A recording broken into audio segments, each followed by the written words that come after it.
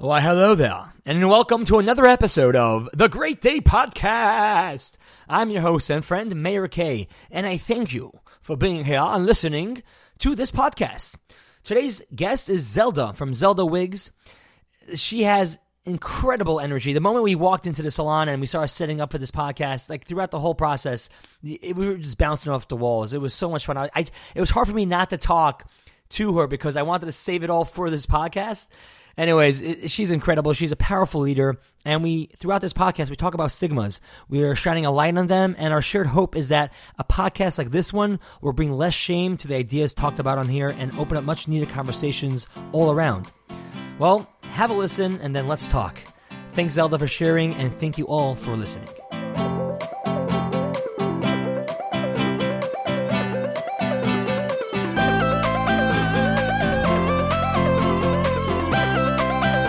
Good morning, Zelda. Good morning. We are here in your fantastic, beautiful, very warm and welcoming storefront here in Crown Heights, Brooklyn, New York.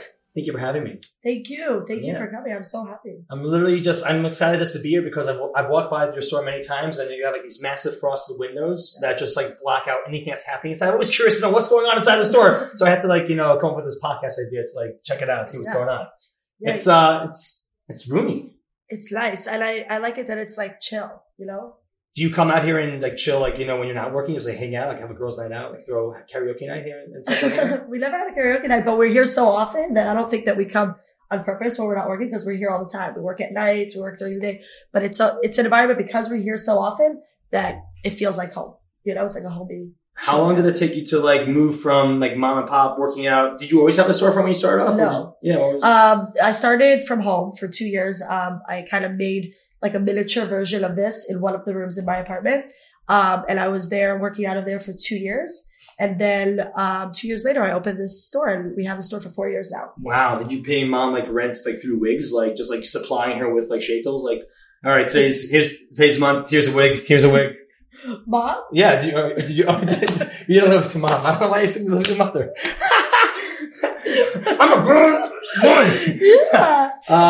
But you are a mother. Yes, I am. I have 3 beautiful daughters. Oh my gosh. So how do you balance life, family, and this, like, you're an entrepreneur as well, running your own business? Honestly, it's definitely not, easy. It's not something that's like came to me like right away. And it's something that I continuously struggle with. But what works for me for the 6 years that I started this and have been doing this, what really works for me is that when I'm at work, I am fully engrossed in work.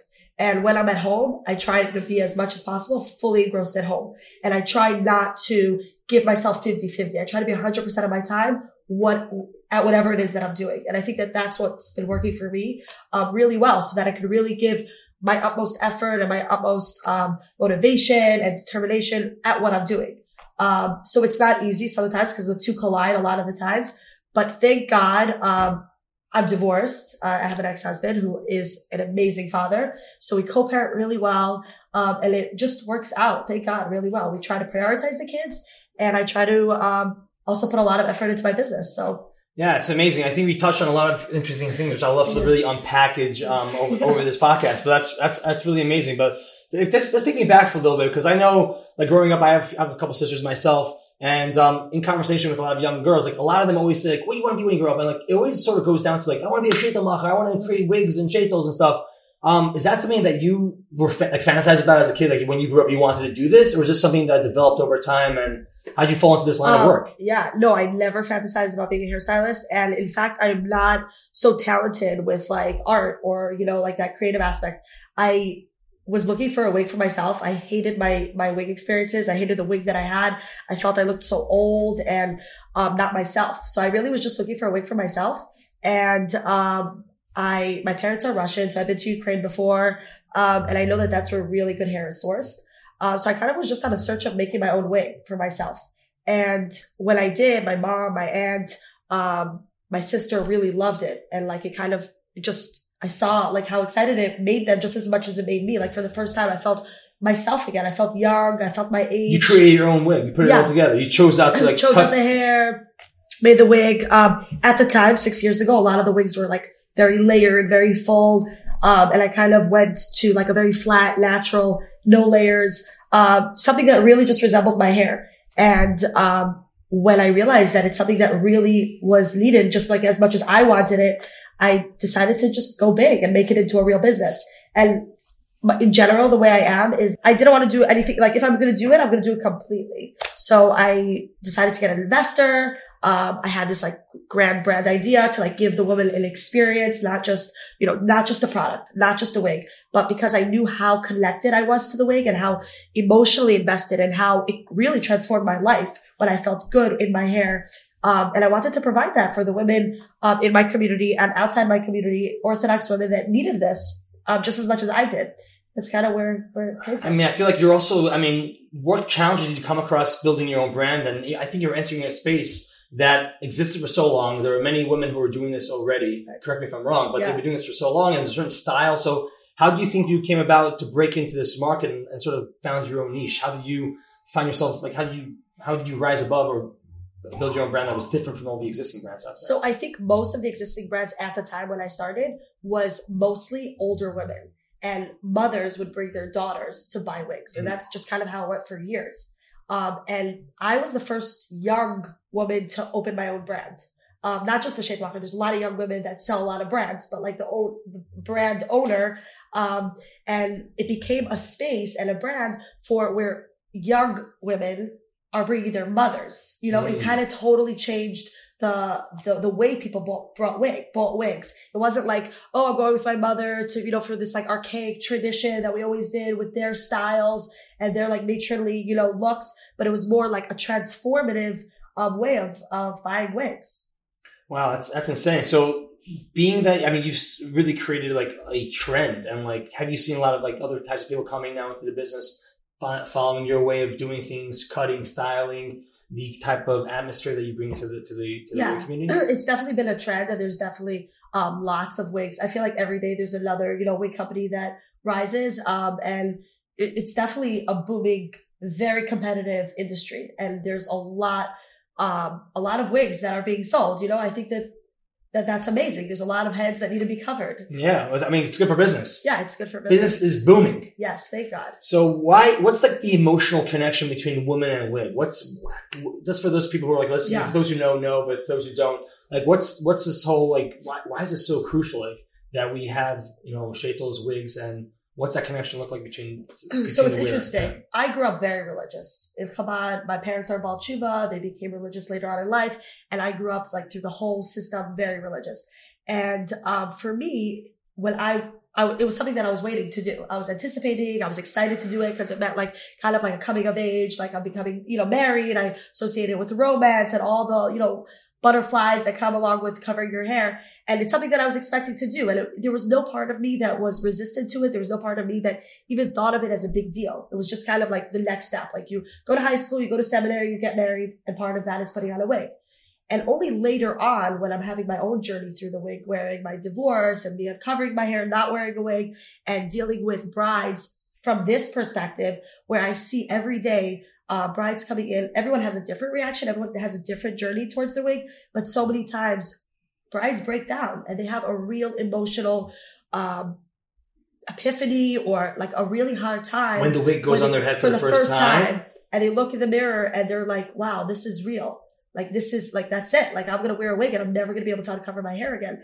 And for me, I never had that because it was kind of just like, I was kind of checking off the boxes. I didn't actually consciously feel the emotion that was coming along with the wig. And once I realized what a connection it is, I think that it is heavy and I think that it is a big deal. And I think it's a huge, beautiful mitzvah that people take on to do it. So I think there's a lot of emotions surrounding it, Yeah. So, I mean, that's a really big decision, to make, right? From like going on, like following this tradition for so long, wearing the wig, and then having a divorce, and then deciding, I know there's some people who continue wearing the wig and some don't. What did that process look like for you, if you don't mind sharing? Like what, sure. What? For me, and for someone, and if I may just go further, like for someone who's in the wig business, right? So that contradiction, so what may look like a contradiction, like you're not wearing the wig. For sure. And it was definitely something that I had to think a lot about, and it was definitely not an easy Who's your decision. rabbi? I want to know his numbers. Yeah. It's great. He's a great guy. Right. It wasn't an easy decision. But for me, it was more the issue was more because of the business. It wasn't a religious issue, because for me, I always, putting on the wig when you're divorced is such a difficult thing, because it's like a marriage item. You know, it's like, imagine having to wear a wedding ring when you're not married. So for me, it was so difficult to put on a constant reminder that I am actually not married. I'm putting this on and I do not have a husband. And it was very difficult. I couldn't do it. And although there are rabbis that prohibit it, there's lots of rabbis that actually permit it. So I just want to put that out there.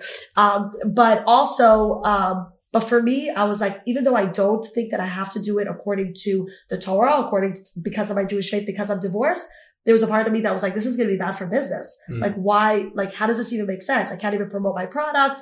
But for me, and it's something that I'm very, very, into, and it's just, that's how I live my life. I need to feel with every fiber of my being what I'm doing. I cannot be fake, and I cannot do something just for money. I can't, or else I will resent it. I will escape from it. And I knew that in order for me to continue to have the passion that I have for my business and for the women that I get to meet, I have to be myself. I have to be 100% myself all the time. So that was the decision. And although it was hard, I think it was the best thing that I did, because people like authenticity, and. Sure. But besides people, you yourself, you said yourself, I know for myself, like, I have to live in an authentic place. Yeah. Otherwise, it's just, for some time I didn't. And when I caught myself, like, what's going on here? Why do I feel weird and strange doing certain things, certain actions? That awareness, I have to realize I have to make change in my life. And, it's just, and I think once you reveal that part of yourself, it gives space for other people to step into it. Yes, exactly. Right. Which I actually love about your brand. It seems like, you're more than just someone who has their own business and a mother. But what I love about you as well is you're a big advocate for just being yourself, identity. It seems like someone through social media, you don't just share stuff like, oh, today I'm in the office, creating this perm. Is that right?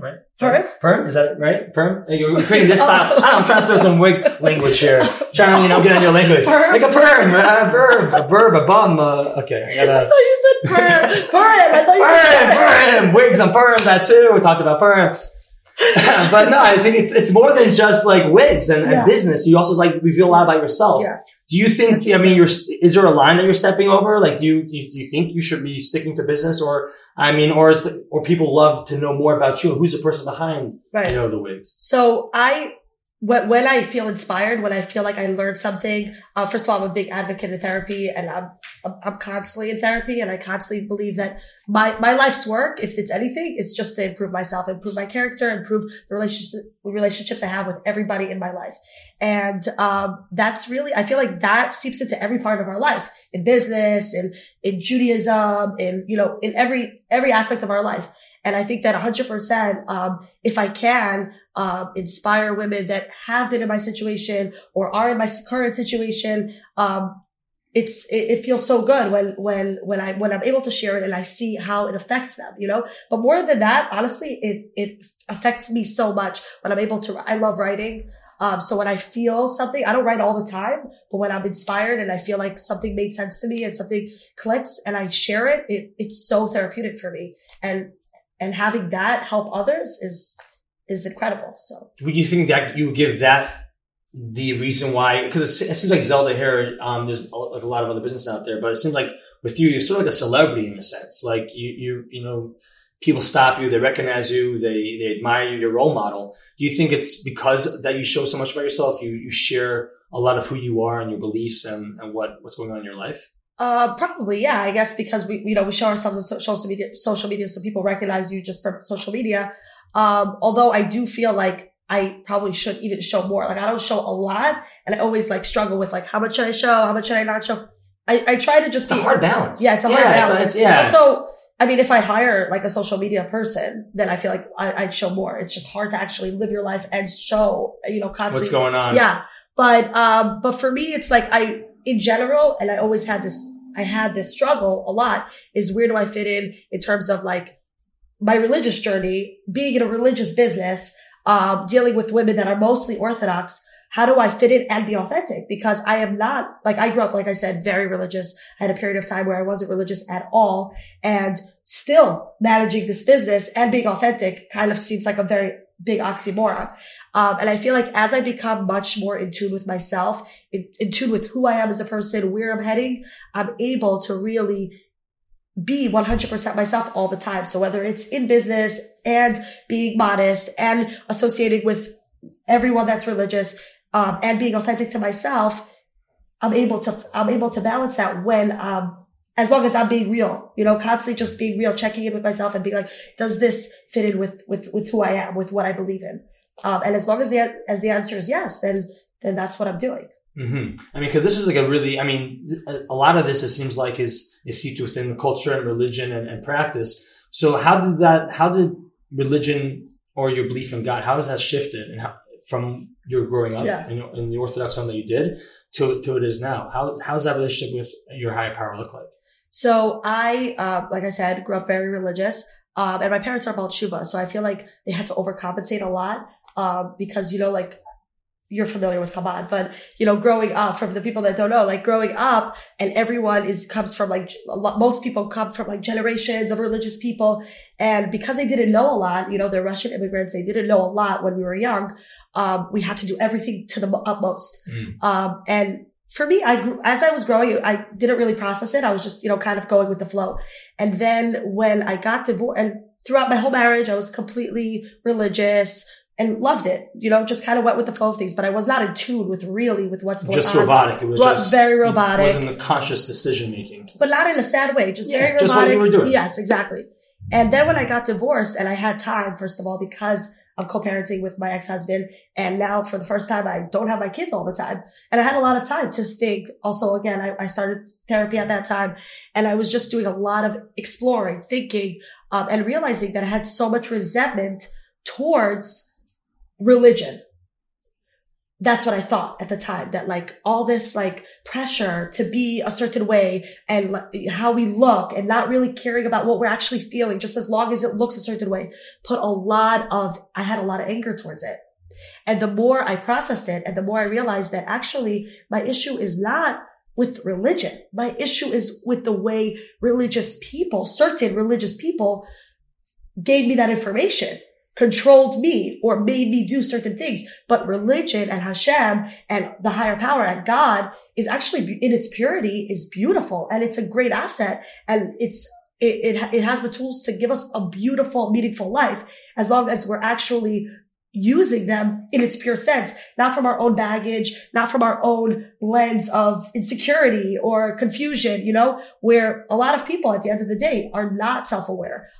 Even though they may not be malicious, they may have pure intentions, but they may just be limited in their self-awareness. So when these people were the ones in power, controlling students, controlling girls, and, not being sensitive with how they were responding to certain rebellious acts, or, which are very normal when you're growing up and become, through teenagehood. Yeah. But when I realized that holding on to that resentment because of certain people's lens, and baggage, was actually, they're still controlling me. Right. And that if I look and start from zero, because again, at this point I wasn't religious, and I'm like, let me go back to zero. Let me start my relationship with Hashem from a pure place, from a place where it doesn't belong to any of these people. That's where I came towards an understanding of, this is beautiful, and this is actually an amazing way to build my relationships with my children, with my ex-husband, with my friends, with my parents, with my clients, and that's kind of where it went, where it came to. So when it comes to like adulting and motherhood and stuff, you grew up in a certain way in a certain community, but it seems like you're carving out your own way, your own path. Yeah. So how do you go about doing that? How do you go, like, is there like people that you lean on, that you're getting advice from? Do you just do what feels right? How do you navigate yourself in this new space? So that's interesting. So definitely when I started to question, and I was in this, I would say, pretty low place when I was in that like angry stage. I didn't have a lot. Not that I didn't have a lot of people to lean on. That's not what I wanted to say. I'm saying like I was met with a lot of resistance from my family, from people that loved me, and they were confused. Like, what is going on? What's happening? And that was the first time in my life that I really had to be like choosing me for the first time, because my whole life, again, like I was really the perfect Chabad girl. What's that look like? It looks What's like... What's a perfect Chabad girl look like? Where can I find her? Yeah. perfect Chabad girl looked like basically doing everything you're supposed to do. You go to school. I got top grades. I graduated with honors. I went to Chitrick Seminary. What? Yes. Chitrick Seminary, for those who don't know, is like, it's top. It's top notch. It's top notch. Wow. It's the elite. For sure. So, I mean, of course, any girl who's listening, if you're in any of the seminary, that's also great as well, you know? Yes. No, and actually what I learned was that Chitrick was actually absolutely not the best for me. You know, and that's another thing. Like everyone always says, you have to be the best so that you marry the best guy. There is no best guy. There is no best anything. Everything is so personal and so tailor-made to you. But that's not at all like the kind of mindset I had growing up at all. So I was chasing, you know, the best, and I was very competitive. I still am. And I had to get everywhere the first and get the best. And I learned the hard way that that's actually not the way it works in the world at all. So who I leaned on the most, well, I must say my very best friend, Rachel Cohen. She's someone that I learned from all the time. She's been in therapy herself, and she's always a big advocate for learning and growing. And she really opened my eyes to so much of this world. So really it was her and my friends that I leaned on. And then through the process of becoming, and again, it's like a journey, it's a life's journey. It's never going to end. But through that process of me becoming more into myself, my parents and my family really understood, you know, and they've become a support as well. So.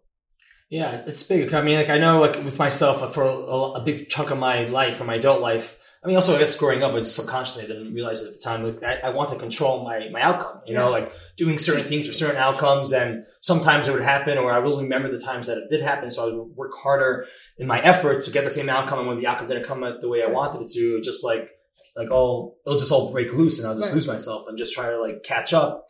And realizing that like you just gotta show up and just be in touch with oneself, with myself, and just keep on working on my way of being. So I'm also a big advocate for therapy and to be in touch. I mean, I go to therapy, and it's been an amazing journey of self-discovery, and be able to just learn more about myself, and I'm able to show up more in life and to make decisions that I decide to make and really choose once again. So I definitely relate to a lot of how relationship with God, with lifestyle, and it's not always easy, because within a community where it's a certain way of living and being, you know, sometimes swimming against the current can be very frightening, you know, you don't know what's on the other side of it.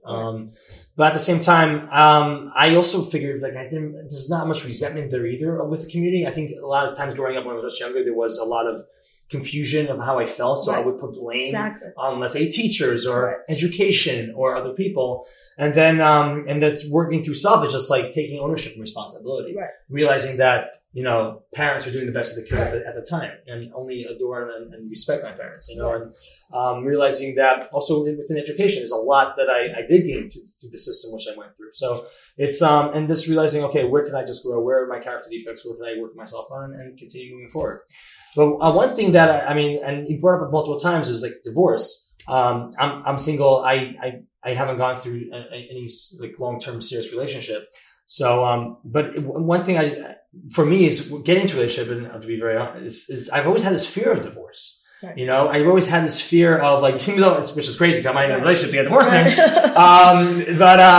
Oh, so scary. Lonely. I have no, but there's like this fear, and I think it's also there's ideology around it, how like divorce is is a lot stigmatized. It's a lot of pressure around it.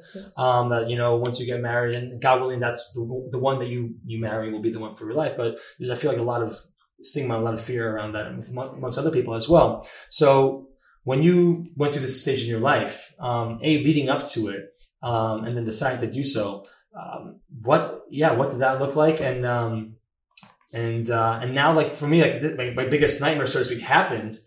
Like, how'd you get through that? Yeah. So interesting. So first of all, I definitely agree that divorce is very stigmatized, but a lot less now than it was, even 6 years ago. Yeah. You know, but I don't know why I said 6 years ago.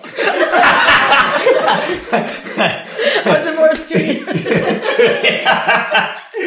So before it all, just, conversations with divorces. Yeah. No, but this is a plan.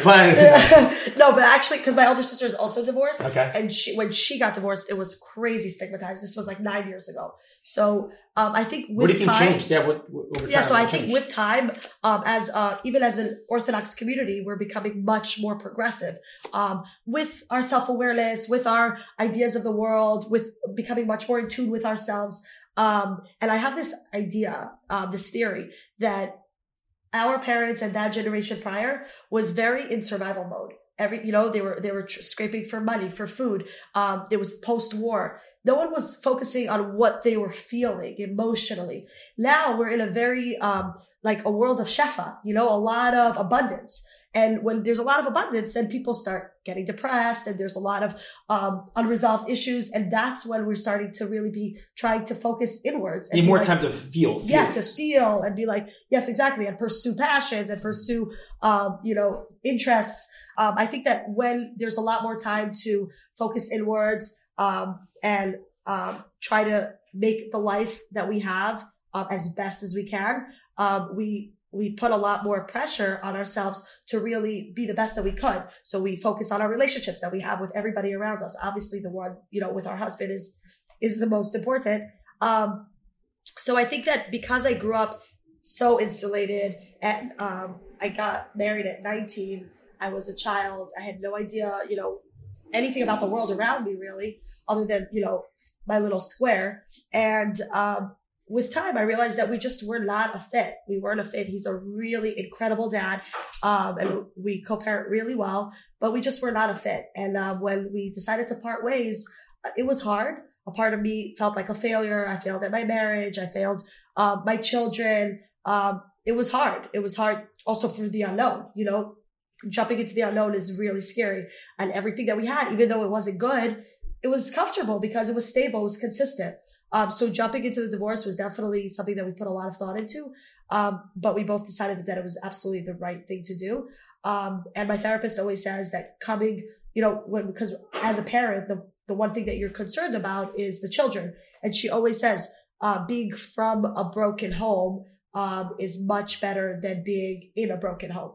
You know what I mean? Like you left a broken home, but you're not in a broken home living anymore. in it and seeking it. And I see that 100%. So even though divorce is scary, when you're able to prioritize and put your children first and put all the drama behind with your ex-husband, you're really able to give your children something that they never had before. Because if you're in a bad marriage, they see a lot of fighting, they see a lot of hostility, they see a lot of animosity, and that's not something healthy for children. So being able to pursue your happiness and for him to pursue his happiness and for children to be in those homes is something, it's a gift. You're giving your child a gift. So it was scary, but it was the best decision.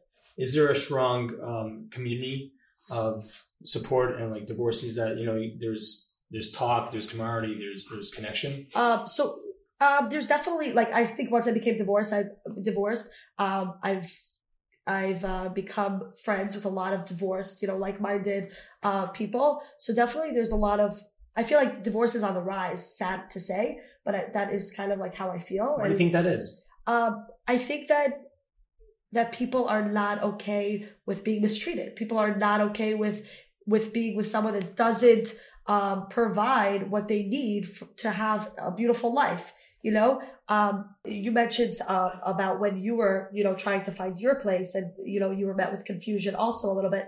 I found that also with me, while I was confused and while I was still trying to find my place in this religious world, in my business world as a parent, while I was in that searching mode, that's when I was met with a lot of resistance from everyone around me, like worry and shame and guilt and all of that. But specifically around the divorce time? Right after the divorce time, after the divorce time. And right when I realized that I have to find my path on my own and that this is a journey between myself and I, and that it doesn't matter what anyone is going to guilt me and shame me. And it was hard. It wasn't easy. And it's something that I was, and still to this day, sometimes have anxiety around.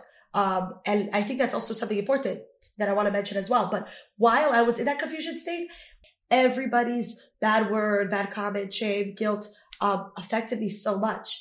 But then as I became stronger internally, not only did they not affect me, I felt like those bad comments and shame and guilt just disappeared. Yeah, I relate to that.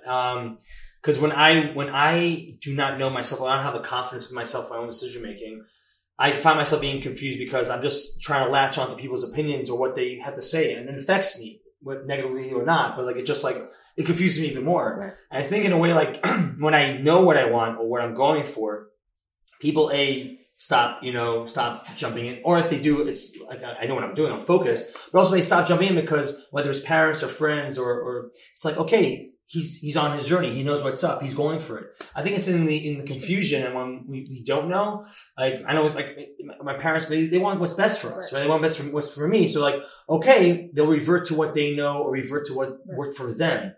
But even within that, and there's many times which they know a lot about us. Also, we're not them, and we're living in different times. So we just have to like take in and yes, I work on listening to mentors, listening to people who have gone through experience or wiser than I. But then I take that and process that within myself, and then make the decision and stand by it. Exactly, and like with parents, 100%, they didn't live our life, and they had their own experiences. And in terms of coming back to our emotions and our childhood and processing through different traumas or triggering things, it's not about blaming parents. It's not about saying, oh, you were wrong. It's truly knowing, with the conscious decision, knowing that they did the best they could, but still that doesn't negate the fact that certain things trigger us, certain things traumatize us. Yeah. And it's holding both concepts of loving them unconditionally, knowing that they have our back, but they are not us. And just because we are born to them doesn't give them the power. It doesn't mean we have to take away the reins from our own life, and blending the two of really respecting them, but also respecting ourselves is, I think, my life's work, Yeah, 100%. Amen to that. Do you get a lot of people calling you about The Legend of Zelda? So no, I wouldn't say that we get a lot of but sometimes people mistakenly tag us on Instagram, like they're wearing like some costume wig, and they'll tag Zelda instead of The Legend of Zelda. Yeah, because when you type in Zelda, like you pop up, actually you're pretty up there, but also like a lot of Zelda stuff, yeah. a lot of stuff from Comic-Con, a lot of hardcore fans, like just like cosplay dressers, like dressing up. So what are some of the fun aspects that you have with the job? Do you people reach out when it comes to around like Halloween or Purim? Like do people reach out to for wigs for different types of parties, or is it mostly the Orthodox community that come here to shop? So we do. It's majority, religious women that wear the wigs. But we get a lot of bloggers that either want a wig for a specific event or Halloween or Purim. We also get a lot of. I'm a vlogger. I mean, yeah. I can rock out a wig. Try on a wig. I can rock out a wig. You should. I should. What do you think? I mean, what kind of shade and color would work for me? Would work for you? Yeah. I got hazel eyes. I'm sort of bored of this brown hair. I'm looking to change it up. I always like to stick to the natural. Okay, so hey, you do you. You do you. I mean, you do me, but you do in my way. In your way. I'd say like we'd go with like a deep root. You want to try one out? Yeah, let's do it. Let's make it happen. Yeah, for sure. Is there a certain blessing one says when you put on the shades? No, you don't say a blessing. Okay. Actually, I feel like there's like people.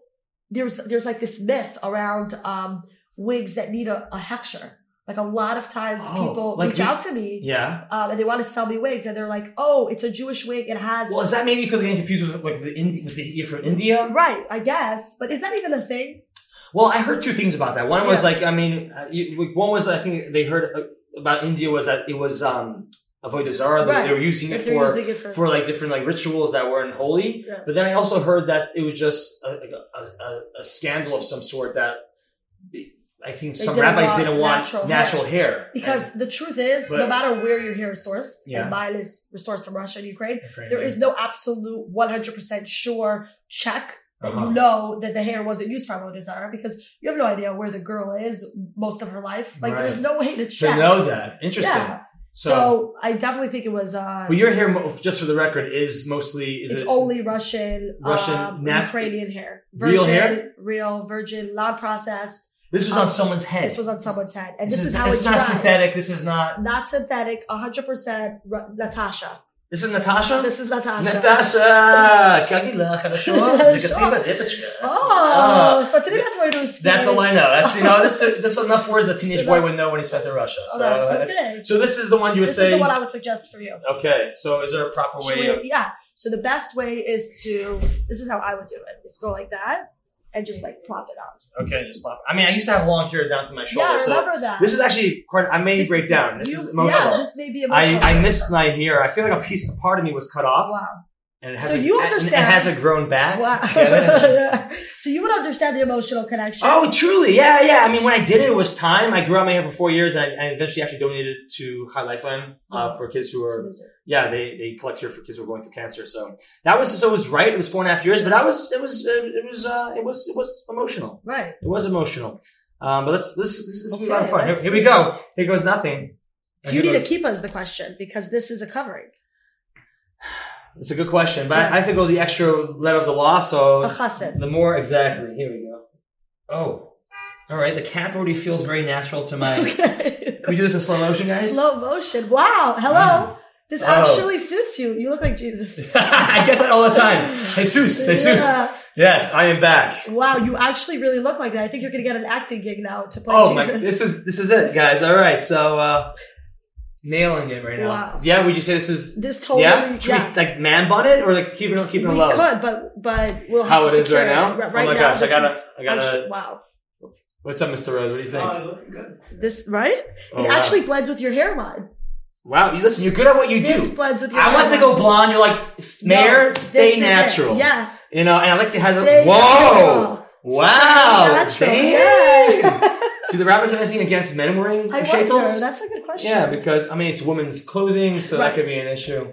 But I'm taking the shaitel back. Last week, a man ran in the store. Yeah. With flip-flops and a coat. And he's like, do you have man wigs? He looked like he was on an emergency. Wow. For a man wig. I want to meet this man. That is incredible. We should have stopped him and asked his story. Like, what's the story? It was so weird. He's like, touch and go. He just came in, wigs out. That was so funny, yeah. I'm doing the rest of this interview in the wig. If I do a man wig, you're going to be the model for it. Wow, thank you. You heard it here, guys. If you know the next Zelda Wigs, a male edition, man edition, I'll be the one. Yeah. We gotta take a quick selfie in this one. This is great. Oh, yummy. It looks really good. Yeah, I want to do the rest of the podcast in the wig. Yeah. We'd have to give it a little cut, framing to your face, but it's a good piece to work with. Yeah, I mean, wasn't there also like a whole, like, I feel like the evolution of Mom. Now? She's always calling to check up on me. Yeah. It's my grandmother. We've done 5 minutes. My grandmother is the one that calls me multiple times a day. Oh, does she? My grandmother, yeah. Oh my gosh. She's proud of you, of like what you've created, what you've done? She's proud, yeah, but she's just a typical Russian Jewish grandmother. Which means what? She coming with borscht during the day? Like what's yes? Oh. Borscht, money. She's always throwing money at me. Oh my gosh. Which grandma? My grandma does not do that to me. What she thinks I'm starving all the time. Oh yeah, sure. But the one thing she asks me is, hi, how are you doing? Do you have a husband yet? She's very worried for me. Of course. Listen, I'm 29, single as well. So like, So that's the question. They're always asking. Which has always been an interesting journey, realizing that, I'm whole and complete, Exactly. And I'm creating a space where someone could join me or I could join them. Two complete people coming together. Makes the best. Yeah. Because there was like the element of growing up and realizing like, or being told like, you only have until, in a spiritual sense, which maybe spiritually I do agree there's a lot of growth that takes place once you find that right partner in life. Right. And at the same time, I think in the same breath, it's important to say that you are great and you're whole as a person. Right. And you need someone that will embrace your journey and be there for you to heal together. Because I think that we're always on a journey of healing. Yes. But what someone said about halves that I love is that they actually said that you first have to marry yourself. Your feminine and masculine side inside of you have to marry each other. And that's how you become complete. Because we all have different sides to us. This is me tapping into my feminine side. Yes, exactly. This is there you go. Yeah, it doesn't feel like I'm like really like the what's the clips? The clips? No, the clips under it. The cap. The cap feels very natural. Feels good. Yeah. We actually most women actually say that the Zelda wig is the most natural and comfortable. Yeah. It's comfortable. Like they wear Rachel jumps in. We were in Capri. She jumped into the water with it. She wears it with the wig. With the wig. What? And then it just had like beach waves, natural beach waves. Oh my gosh! Yeah, it was amazing. Wow, that is amazing. But that's literally When I had my 3 babies, I delivered my 3 babies in my wig. In your wig? Yeah. That's a great advertisement for Zelda wigs right there. So comfortable. You deliver in them. Exactly. You forget you're wearing it. Yeah. I mean, that's what they have to say and give you credit to is that you're an incredible marketer when it comes to your business. Like, you're an entrepreneur. I think this age we're definitely seeing a lot more, power, and all the power to the women who are stepping into their own businesses. I think till now traditionally men were breadwinners and the women stay home and have the babies. But I think it's really great, and I'm seeing this a lot more often. But you're definitely a person who's really running into this head on, who've built your own business, and built your name, and kudos to you. Thank you. Yeah, Thank bless you with it's that. Interesting, actually. When I would go to Ukraine, everyone in the wig business were only men in the wig business. Wow. So there's a lot of women in the front. That's women. Is it weird that I'm a man having talking about wigs? No, so I'm so used to men being in the industry. Yeah. In Ukraine, buying the hair, selling the hair. It's all men. Jewish religious men. Wow. And then they sell it, and then the women are the ones usually here styling it, selling it. So I was the only one actually buying it. Yeah. Wow. That's beginning to end. I mean, and to grow from actually just selling wigs, that's how you started off. Yeah. And you eventually grew into actually now shaping them and coloring them. You have Felix. Is Felix here? He's a freelance. The freelance. Special. We'll call Felix in for this to work. Yes, to work I this actually magic. think this needs Felix's touch. No, but the truth is we have Lisette and Faya who are amazing. Amazing. But for you, because you're a man, we'll get Felix. Oh, thanks. I mean, I'm down. I'm open to anything, but I really, I get Felix's vibe. He's a really, he's a talent. And every great leader has the capability, and it's a big power to choose the right team, and you really build yourself an incredible team. It's really about the team. Yeah. So where do you see the future of Zelda Wigs? Where do you think that's going? The future is really popping up in every city. A men's line, of course. Yes, exactly. That we could talk about. But for now, it's really popping up in every city that we have anybody that needs a wig, that they hear of Zelda, and that we're going to be there. I love travel, so I love that I get to embrace that side of me and kind of blend the two, my passion for business and travel. So we're heading out. Wow. Yeah. That's amazing. Wow. We're going to LA tomorrow. Really? Yeah. Tomorrow? Yeah. You're known for your pop-ups. Yeah. Always around town. Just pop-up sales. I'm always seeing that. Pop-up shops is really great. Yeah. And just a quick advice to young women out there who, perhaps were brought up or have a mentality like, I can't, start my own business, or it's not my place to do so. What would you say for someone who's done it, who's stepped out of the comfort zone, and who's successfully created your own business? What kind of advice would you have to share? I would say that if they have something that they really want to pursue, they should do everything that they can to learn about it, to research about it, to network around it, and really gain and expand their knowledge around that particular industry, and then just run with it. Don't let anything, any thought, any worry stop you, because if you're 100% your eye on the target, you're gonna get there. You just cannot allow doubt or any kind of issue blur your direction. I think that's the key. That's amazing. Zelda, thank you so much for having me. Thank you for hosting me in coming. your beautiful shop and sharing your story and your passion. And I'm looking forward to seeing more of the Zelda brand everywhere I go. Thank you. Thank you so much. This was great. Please do. And please tag us. Oh, duh. Thank you so much. Have a good one. Thank you, of course. Thank you so much for listening to this podcast. Thank you, Zelda, for your vulnerability and for your sharing on this episode. And friends, love to hear your thoughts about what we talked about. Hit me up on the comments. Reach out to me on Instagram, Facebook, YouTube, whatnot. And of course, don't forget to subscribe to this podcast and stay tuned for the upcoming episodes. And if you haven't yet, go back. Check out some of the guests that we have. Really, really interesting, inspiring folk from around the country, from around the world, who are doing incredible things, talking about awesome and interesting and deep conversations and topics that, was elevating small talk here. That's what we do on the Great Day Podcast. So until then, let's keep making this world a brighter place, keep showing up as the light, and I want to wish you a great day.